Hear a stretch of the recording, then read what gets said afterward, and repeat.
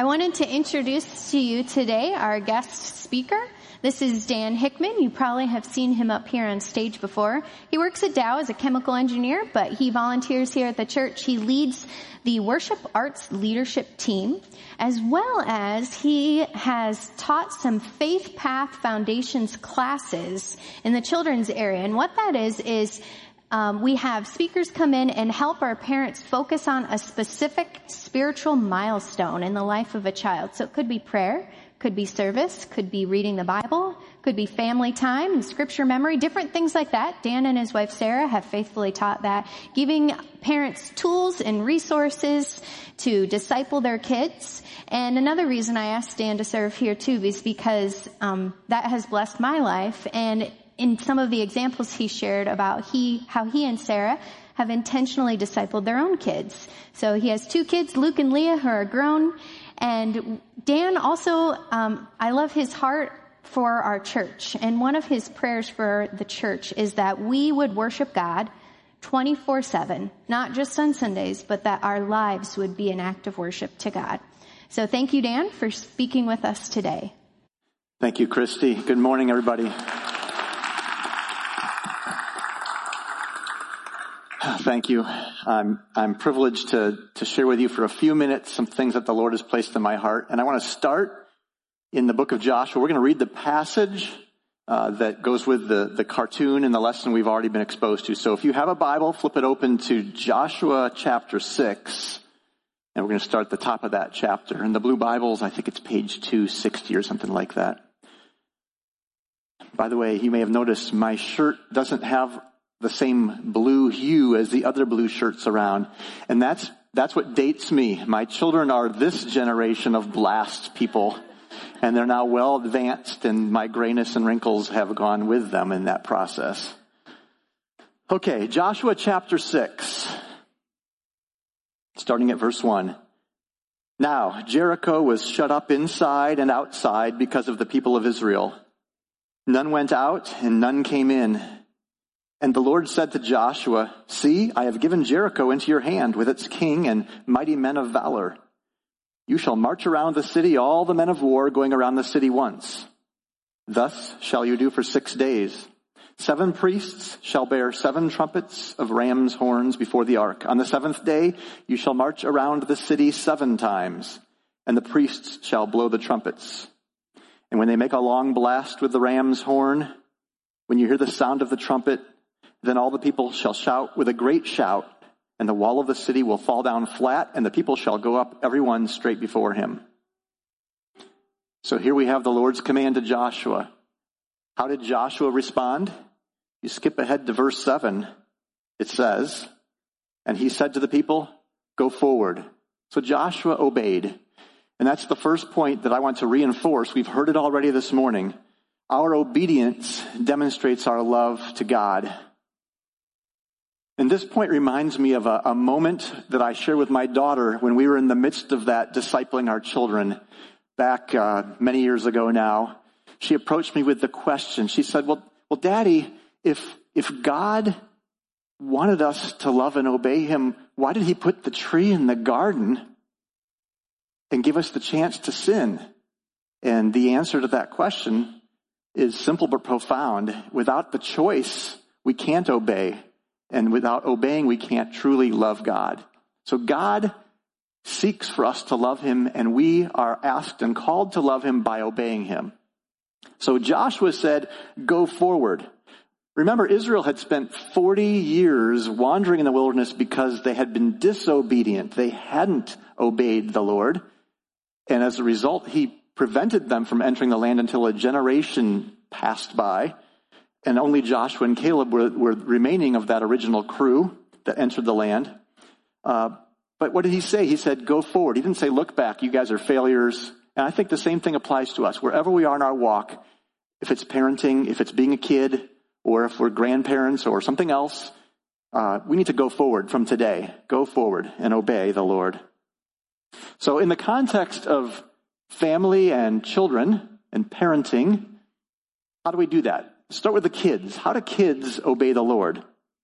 Well, now we're going to jump to Ephesians. We've been going through Ephesians since the first of the year. We're going to take a preview today at the first 4 verses of Ephesians. So if you want to look in your Bible, we're going to Ephesians 6. It will also be on the screen. I'm going to read the first 3 verses where Paul tells us God's command for children. This is how you obey the Lord. Children, obey your parents in the Lord, for this is right. Honor your father and mother. This is the first commandment with a promise, that it may go well with you and that you may live long in the land. So kids, obey the Lord by obeying their parents in the Lord. It's that simple. And we heard about that moments ago as Christy was talking with the kids. That verse ends with, in the Lord. So children are to obey their parents in the Lord. That tells me that the parents need to be in the Lord. And that leads in to the next point, which Paul then clarifies in verse 4, where he says, fathers, do not provoke your children to anger, but bring them up in the discipline and instruction of the Lord. So a third lesson for this morning is that parents obey the Lord by discipline and instruction of their children in the Lord. So we build up our kids. We raise our kids in the discipline and instruction of the Lord. So how do we do this? What are some practical things we can do? Well, the Bible has some great examples for us, and we're going to pick a few of those out. And a couple of them are from the story of Joshua. So let's go back there.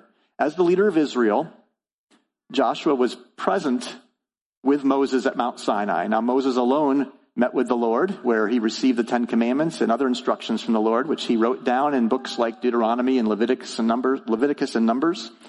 Among those instructions were some commands to observe 3 annual feasts: the Feast of Unleavened Bread, the Feast of Weeks, and the Feast of Booths.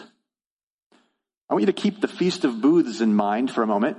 Imagine that the nation of Israel is obeying the Lord's command to observe this feast on an annual basis, and they've done this for centuries. And now it's the time of Jesus. In John 7:37 it says, on the last day of the feast, the great day, Jesus stood up and cried out, if anyone thirsts, let him come to me and drink. Whoever believes in me, as the scripture has said, out of his heart will flow rivers of living water. So the Feast of Booths, I won't get into the details of what that feast is about, but it's a week-long process, at least. And part of that process, we know from historical sources outside of the Bible, in the days after Jesus, the days leading up to Jesus, when the temple was present in Jerusalem, the Israelites would practice a thing during the Feast of Booths called the water drawing ceremony. And at least one scholar believes that's why Jesus refers to this out of his heart will flow rivers of living water. Jesus was referring to the picture that they were experiencing of water that was part of this ritual that I'm going to describe to you. So according to this scholar, the high priest would take a golden pitcher and draw water from the pool of Siloam. So there's a picture of the pool of Siloam that may or may not be archaeologically accurate, but for now, just picture this place in Jerusalem outside of the temple, and then there's a painting on the right where the priests would gather, and the high priest would dip his golden pitcher into the water, and gather some water, collect some water, and then a procession of people, priests, musicians, pilgrims, they would all follow him back into the temple through what is called the water gate, and they would approach the altar. Now here's the thing that I think is really cool. When they approached the altar, they would do this for 7 days. The first day, they would march around the altar one time. The second day, they would repeat this ceremony, and when they entered, they would walk around the altar one time. Guess how many times they went around the altar on the 7th day? 7 times. Yeah. And on that day, they would sing some psalms, and it would be a celebration of what the Lord had done for them. I believe that what they were doing is reenacting what the Lord had done for them at Jericho way back in the day of Joshua. And I think this is a pattern for us as believers, not just parents, but especially parents. A pattern for us to follow in our lives, where we can practice certain rituals to remind us of what God has done for us, what he has done for all of us as believers.